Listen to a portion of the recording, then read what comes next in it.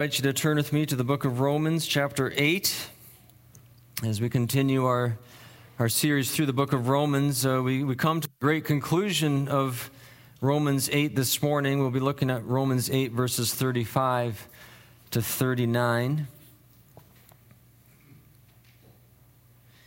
And before I read, I invite you to bow with me as we ask for the Spirit's anointing on His word.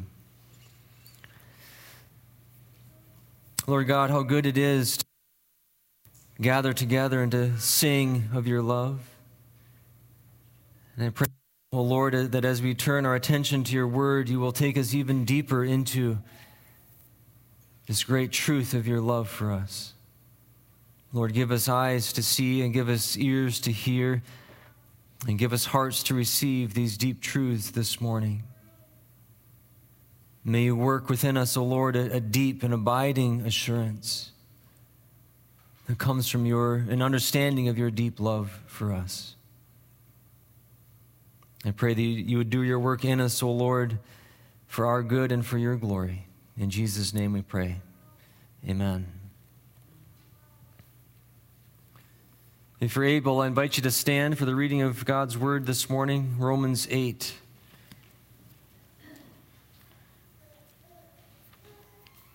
And now just before I read, I'll just give you just a brief refresher of last week. So we started this concluding section, Romans 8, verses 31 to 39 last week. And I mentioned that there are these 5 rhetorical questions that Paul asks that reveal 5 profound spiritual truths, all that speak to the security of our salvation in Christ. And we looked at the first 4 questions last week, and then we'll look at the last one this week. But just to give you a refresher of those questions, Paul says, and it's not on the screens, but you just have to listen, this review from last week. Paul had said, "What then shall we say in response to these things?" And here's the first question. If God is for us, who can be against us? And the spiritual truth was that no enemy can prevail over us because God is on our side. God is for us. The second question was, how will God not also, along with Christ, graciously give us all things? And the answer was that he will graciously give us all the things that are tied to our salvation because he's already given us the greatest thing in the giving of his Son. And the third question was, well, who will bring any charge against those whom God has chosen? And the spiritual truth is that no one can bring any effective charge against God's chosen people because it is God who justifies. And the fourth question, who then is the one who condemns? And the spiritual truth is that no one can condemn us because Christ Jesus, who died for us and has been raised to life, is now at the right hand of the Father interceding for us. And so all of those 4 questions lead to this last one. This is the climactic question and really is the foundation underneath all of the other questions that Paul has been asking, and it's a question that speaks of God's love for us. So Romans 8, verse 35. Who shall separate us from the love of Christ? Shall trouble or hardship or persecution or famine or nakedness or danger or sword? As it is written, for your sake we face death all day long. We are considered as sheep to be slaughtered. No, in all these things we are more than conquerors through him who loved us. For I am convinced that neither death nor life, neither angels nor demons, neither the present nor the future, nor any powers, neither height nor depth, nor anything else in all creation will be able to separate us from the love of God that is in Christ Jesus our Lord. You may be seated.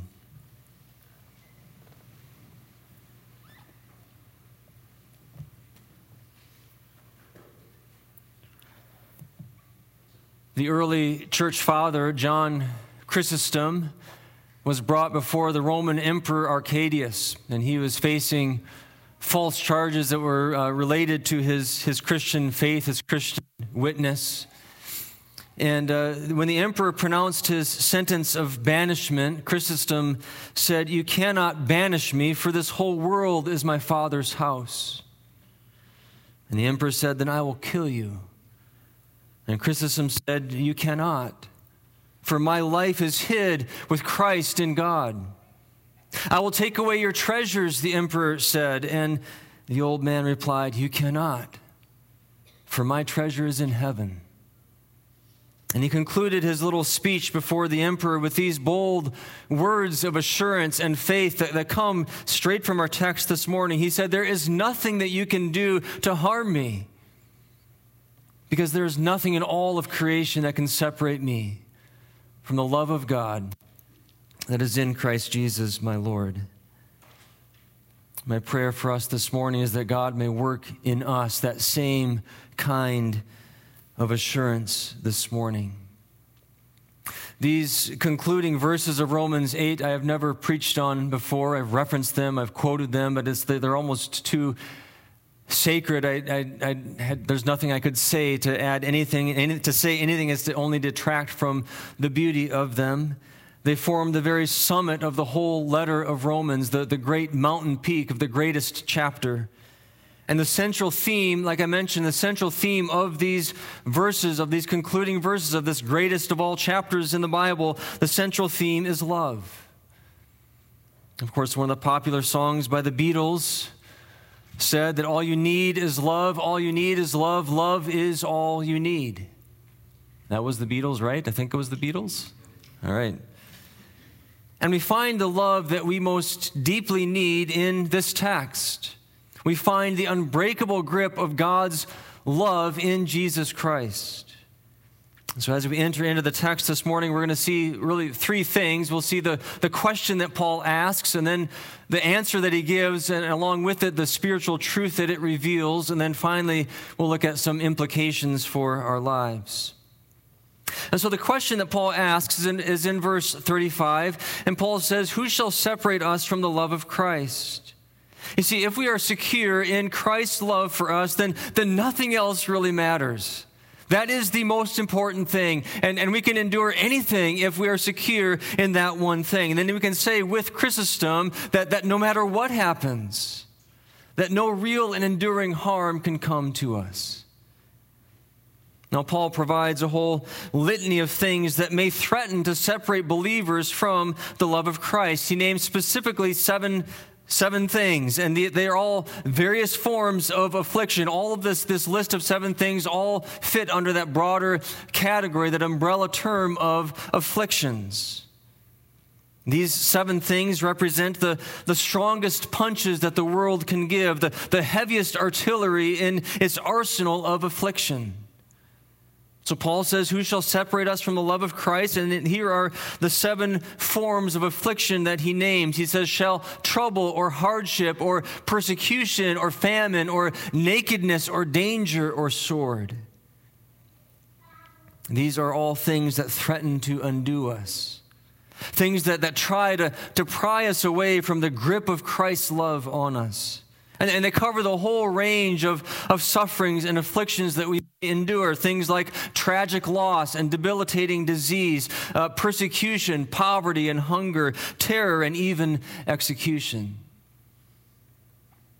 These are the kinds of things that believers endure in this broken and troubled world. I want to draw your attention just to, most of those are fairly straightforward. Nakedness, I think it conjures up images that Paul didn't mean. It doesn't. Nakedness meant that poverty, not having enough income or not having the resources to provide clothes for yourself. But I want to draw your attention specifically to the last one in Paul's list, the sword. The sword was the main weapon of choice for Roman executions, and it's in that context that we have to hear the word in this list. Paul was writing to Roman Christians during a time of increasing opposition and persecution and hostility under the reign of the Roman Emperor Nero. The Christians in Rome were facing real threats of persecution and death at the hand of the state. In fact, in a few short years from the time of Paul's writing, Christians would be led like lambs to the slaughter, and they'd be forced to fight to the death in the arena, and they'd be set on fire and burned alive as torture for Nero's entertainment. It's in this context of increasing hostility and persecution that Paul says in verse 36, as it is written, for your sake we face death all day long. We are considered as sheep to be slaughtered. This is a quote. Paul is quoting Psalm 44. And the context of that psalm is instructive for us to understand how Paul is using it here in Romans 8.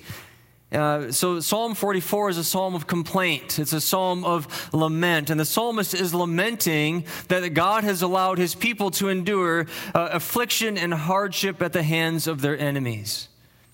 And at the heart of the psalmist's complaint is that they were suffering these things not because they had forsaken the Lord or because they had turned to foreign gods as they had done throughout their history, but they were suffering these things in spite of or even because of their loyalty to God.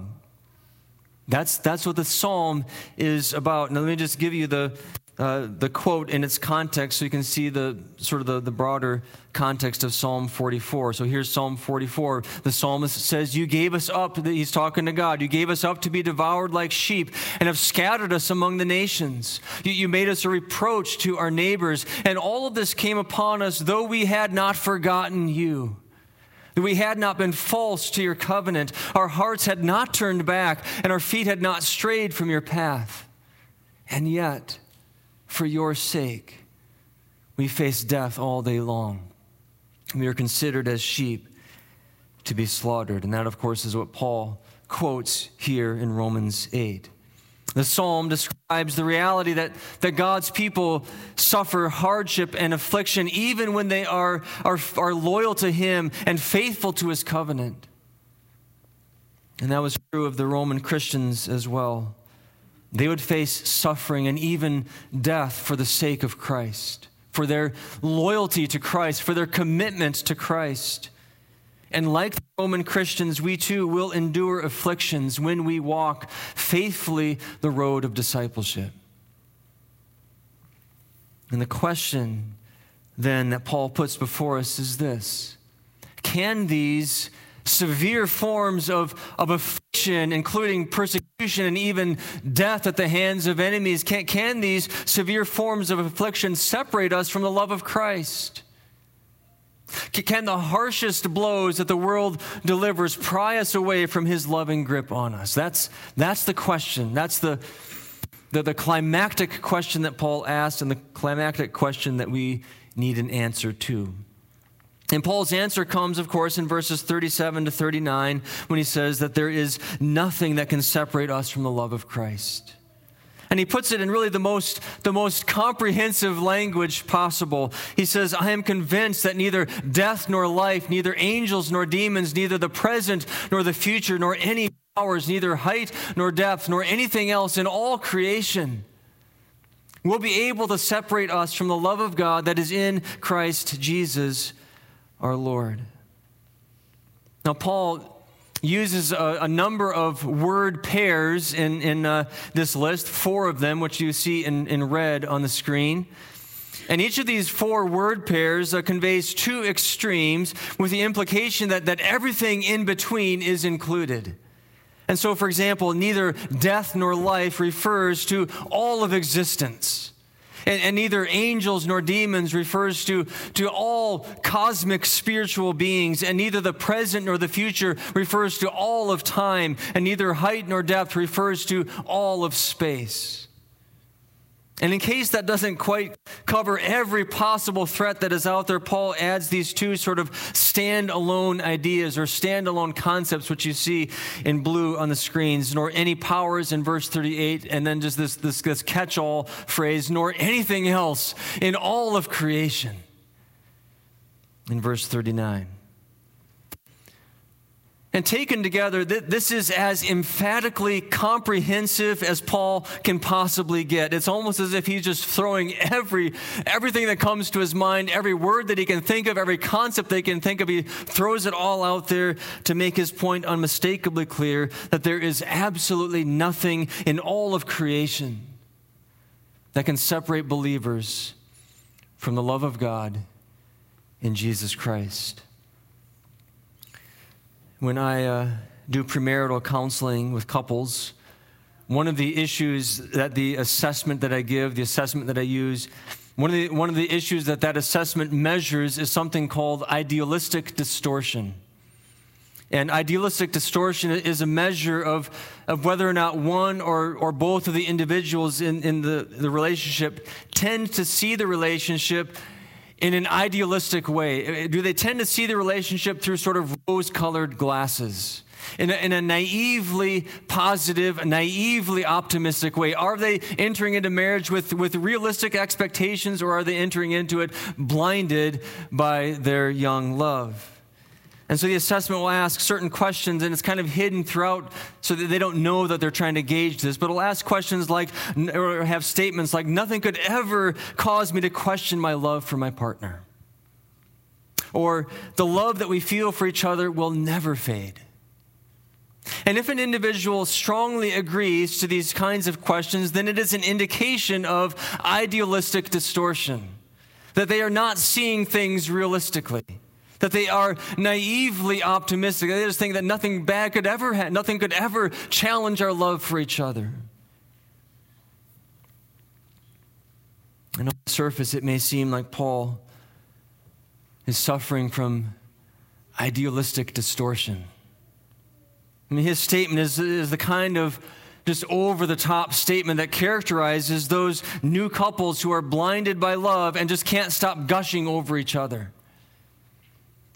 But there is no idealistic distortion in these words of Paul. He is not painting things in a naively optimistic light. That this is simply the way things really are. This is the way it really is. There is, in fact, in actuality, there is nothing in all of creation that could ever separate believers from the love of God in Christ. And out of this reality comes the profound spiritual truth of this last question, that we are more than conquerors. I love that phrase. More than conquerors. Paul says, in all these things, not after all these things, not if you get beyond these things, but in the midst of all these things, we are more than conquerors through him who loved us. This is who we are in Christ. Even in the midst of life's hardest struggles and afflictions and sufferings, we are not defeated. We are not lost. We are not forsaken. We are more than conquerors. In Greek, that expression, more than conquerors, actually the whole phrase, we are more than conquerors, is a translation of a single word in Greek. It's a compound word, but it's the word hypernikao. Let me just break that apart for you a little bit. The word hyper we've encountered before. It's that prefix, which we also use in English. Like if a child is hyperactive, he or she is over the top active, right? So hyper has the same kind of sense in Greek. It means above and beyond, or more than, or super. And so super nikao or hyper nikao. And the main verb nikao means to conquer or to attain victory over. It's an interesting little side note for those of you who are interested in this kind of thing.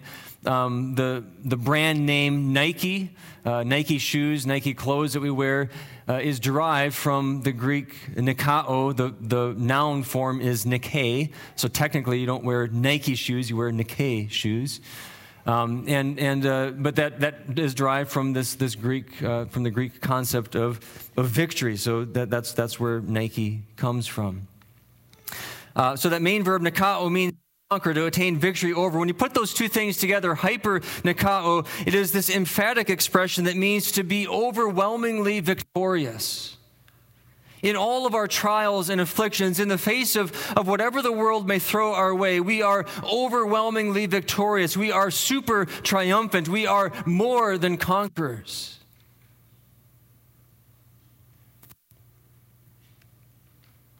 Such a powerful word. The word suggests that not only do all of these afflictions fail to separate us from the love of Christ, but that we triumph over them and through them.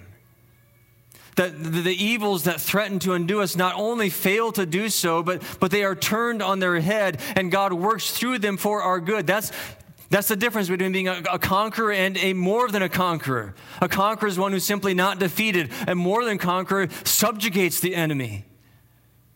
And so the afflictions that assail us not only fail to defeat us, but God turns them into tools to achieve his loving purposes in our lives. That's what it means to be more than conquerors. I think we see an example of this in the story of Catherine Wolfe. In 2008, Catherine Wolfe was pursuing a modeling career when a massive brainstem stroke nearly took her life and left her permanently disabled. And she now struggles to walk and eats all of her meals through a tube in her stomach. In an article she wrote recently in a Christian magazine, she says, "I used to power walk the hills of Pepperdine, and now I agonize with a walker to take a single step." And yet through it all, she has learned what it means to be more than a conqueror. And she says this in her article. She says, "Affliction has led to a beautiful deepening in me. Pain has been an instructor bringing me closer to Christ. And one day we will trace the lines of our scars and find them to have fallen in the most pleasant of places. And in the glory of Christ's face, the darkest suffering and loss we have endured will fade like shadows at daybreak." In our afflictions, we are more than conquerors. That's what she's getting at, that God has used these afflictions. Not only is she not defeated by them, but God is using them for good in her life. Not only do our afflictions fail to defeat us, but we triumph over them as God turns them into tools for our good and for his glory. And again, remember the context of our identity as super conquerors or hyper conquerors. The context here is the love of Christ. That's what Paul is talking about. So what Paul is saying is that Christ's love for us is totally and irrevocably secure. That his love for us prevails through all the trials and all the storms. That his loving grip on us will not and cannot be pried away. And so our confidence is not in our love for Christ, which of course is frail and fickle and faltering, but it's in his love for us, which is steadfast and faithful and unyielding. James Boyce put it this way. He said, "Like a mountain climber ascending a dangerous precipice, secured only by a rope, the Christian walks through life secured by the stout cord of God's love." And he says we may slip and fall, we may get tripped up at times by our own failures and sins, but we are secure because we are bound by the gracious and unchanging and eternal and indestructible love of God in Christ Jesus our Lord. So that is the great question of this text. Who shall separate us from the love of Christ? And the great answer Paul gives is that nothing can separate us from the love of Christ. With its corresponding spiritual truth, we are more than conquerors through Christ, through him who loved us. So having explored this question and answer in this climactic conclusion of Romans 8, I want to turn our attention now to some implications for our lives.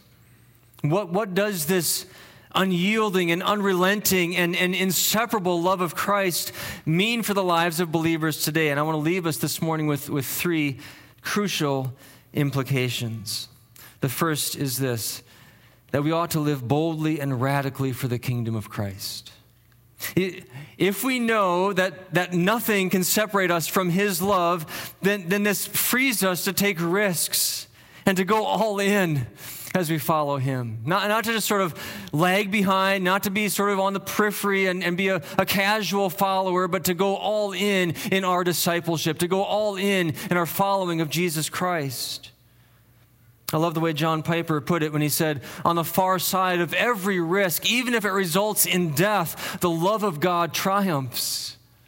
This is the faith, he says, that frees us to risk for the cause of God. It is not heroism. It is not lust for adventure. It is not courageous self-reliance. It is not efforts to earn God's favor. It is childlike faith in the triumph of God's love, that on the far side of all our risks for the sake of the kingdom, God will still be holding us. Several years ago, we took a family trip to Tennessee, and one of the things that we did while we were on that trip was we did a ropes course, and it was the craziest, highest ropes course I had ever seen. It wasn't this one. It was 10 times higher than that one. Not really, but it felt like it at the time.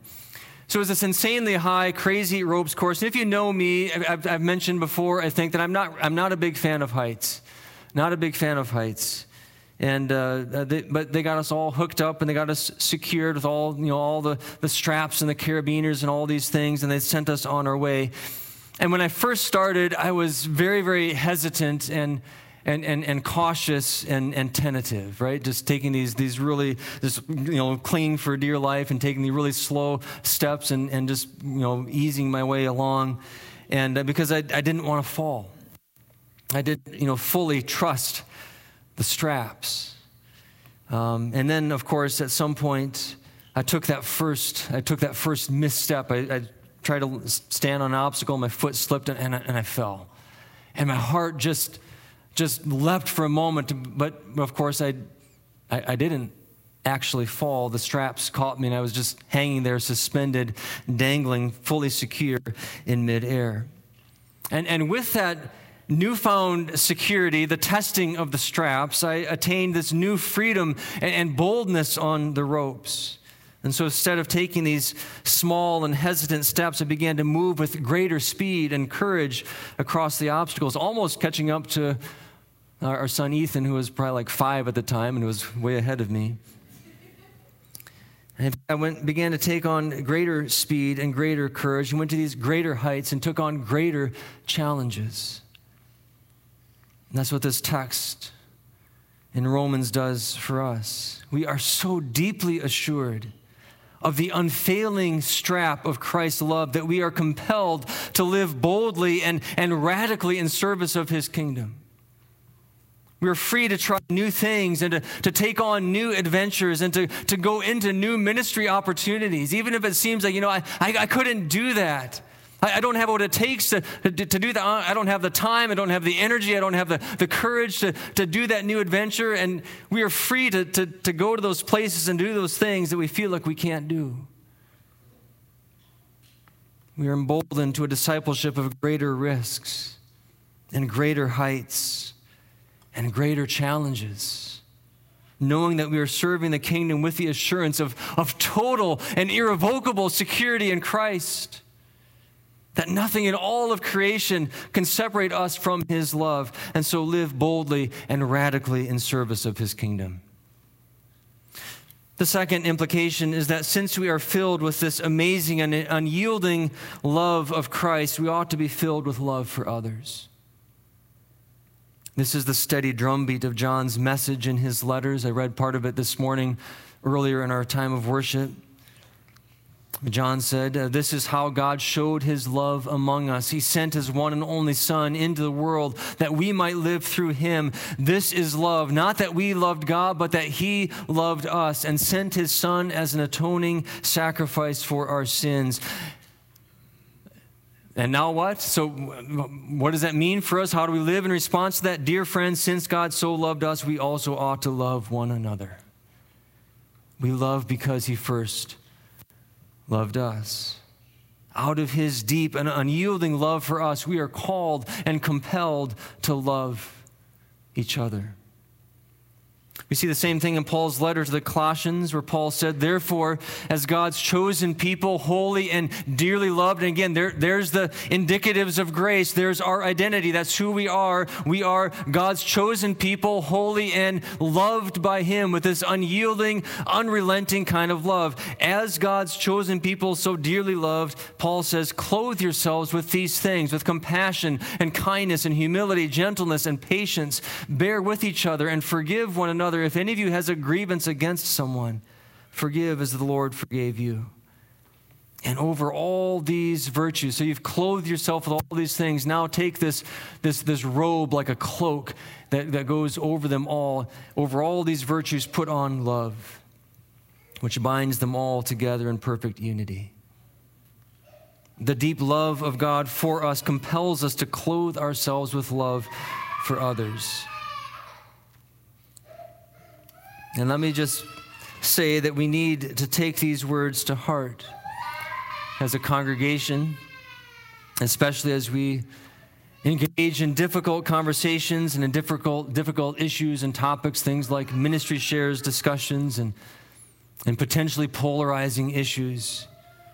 Let us gaze often upon the cross and behold how wide and long and high and deep is the love of Christ.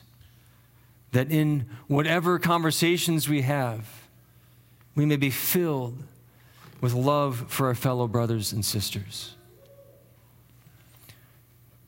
The third implication is that we ought to be filled with deep comfort and hope. You see, this text reveals our deepest identity. That this is who we are. That we are those who are loved by God with an unyielding and unrelenting and unstoppable love. I mean, every other love that we experience is just an echo of this one deepest of all possible loves. And knowing that we are loved with that kind of love changes everything. I mean, we can handle any affliction and any hardship and any trial and any suffering if we know that we are held by the loving hand of God. If we are loved by God in Christ, then we have everything and we can lose nothing, which is what Chrysostom was saying to Arcadius. There is nothing in all of creation that can pry us away from the grip of God's love in Christ. And some of us need to hear this as well. So can we ourselves pry us away from God's loving grip on us? And the answer is no. Not even our own failures and sins. Do you hear that? I mean, some of you might be here this morning and you have messed up again. You've tripped up the same old recurring patterns of sin. You think, how can I be a child of God? I must not be a child of God. I must not be secured by His loving grip because I keep tripping up. Not even your own failures and sins can separate you from the love of God in Christ Jesus your Lord. Even in our struggles and our doubts, even through our wanderings and our waverings, His fierce love will keep us. If we are truly in Christ, His fierce love will keep us to the end. And so we are not forsaken and not rejected and not abandoned and not condemned and not lost and not empty and not alone and not ashamed and not without hope. We are held by the unbreakable grip of God's love. There's a beautiful song that I was going to play for you, but it's about 5 minutes long, and I decided not to, but I would encourage you to look it up, and I'm going to quote part of it for you. But I find the song really deeply moving. It's a beautiful song called Runaway by Jess Ray. It's a song that is inspired by the children's book Runaway Bunny, which speaks of the mother bunny's deep love for her runaway bunny, that she'll, whatever the bunny does to try to run away from the mother's love, she will chase her down and bring her back. And so, but the song puts a Christian twist on that children's book and says that's how God loves us, with that kind of unrelenting, unyielding, never forsaking love. And so the song speaks as if God is speaking to us. And part of the song goes like this: even if you run away from me, God says, over the mountains, through the valleys, I will not rest, but search east and west to bring you back with me. And even if you stomp and scream and huff and tell me that I'm not good enough, I'll take every swing and every blow until you know my love. The unyielding love of Christ fills us with comfort and hope. Let me conclude with this morning. Harold Vocal was a missionary to Korea during the time of the Korean War, and he was drafted into the army, and he was enlisted to become a chaplain to serve in the various prisoner of war camps. And tens of thousands of North Koreans were imprisoned in these camps, and many of them were communists. And when Vocal entered the first camp, he, what am I going to do? Here I am, a missionary, a chaplain, and how am I going to minister to these terribly broken people, many of whom are communists? And he decided just to begin by teaching them a very simple song, a song that almost all of us probably know, that many of us have learned in Sunday school. And he taught them this song: Jesus loves me, this I know, for the Bible tells me so. Little ones to him belong, they are weak, but he is strong. And he just taught them that song. And when he finished teaching that song in the first prison camp, he went to the second one and he taught it there. And when he finished there, he went to the third and then the fourth, and he went on and on all the way down the line to teaching this song in every single one of those prison camps. And when he finished, he went around again, starting at the beginning, and this time he followed up by just teaching simple truths about, well, who is this Jesus of the Bible who loves us? What does the Bible say about this love of Christ? And just keeping it focused and simple on a simple, basic biblical message about the love of Jesus. And he did that for several months. And through his teaching of that simple song and these basic biblical truths, thousands of people came to Christ. And when the war was over, so many had turned away from communism to follow Jesus that the Communist Party had a really hard time finding any followers at all in that region. Those who had been communists had found something so much better. They had found the deepest of all possible loves. They found the unyielding and the unrelenting and the unbreakable grip of God's love in Christ Jesus, their Lord. Let us live with a deep assurance of that same love.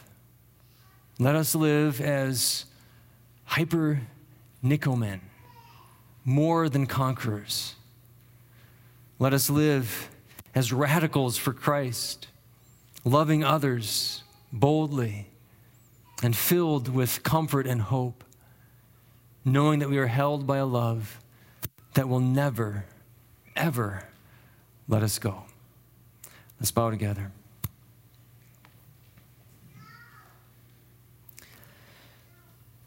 Lord God, as we come before your throne in a time of silent prayer and response, I pray, O Lord, that by the power of your Holy Spirit in us, you would breathe and work into us a deeper awareness of your deep love for us in Jesus Christ.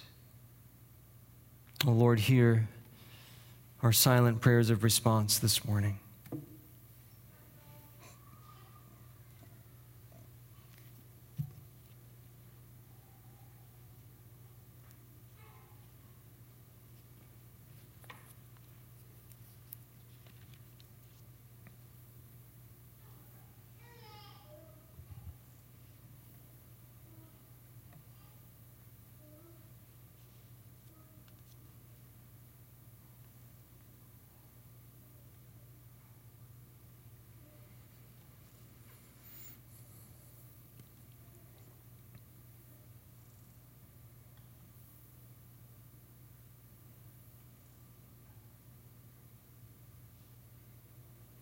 Oh Lord, we could spend the rest of our days plumbing the depths of the deep love of Christ and never reach the bottom. But I pray, O Lord, that you would give us an ever-increasing understanding and an ever-increasing gratitude and awareness of the deep love of Christ. That we might be able to say with Paul, who shall separate us from the love of Christ? Shall trouble or hardship or persecution or famine or nakedness or danger or even execution by the sword? No, in all these things, In all these things, we are more than conquerors through him who loved us. For I am convinced that neither death nor life, neither angels nor demons, neither the present nor the future, nor any powers, neither height nor depth, nor anything else in all creation will ever be able to separate us from the love of God that is in Christ Jesus our Lord. Oh Lord, may that be our theme.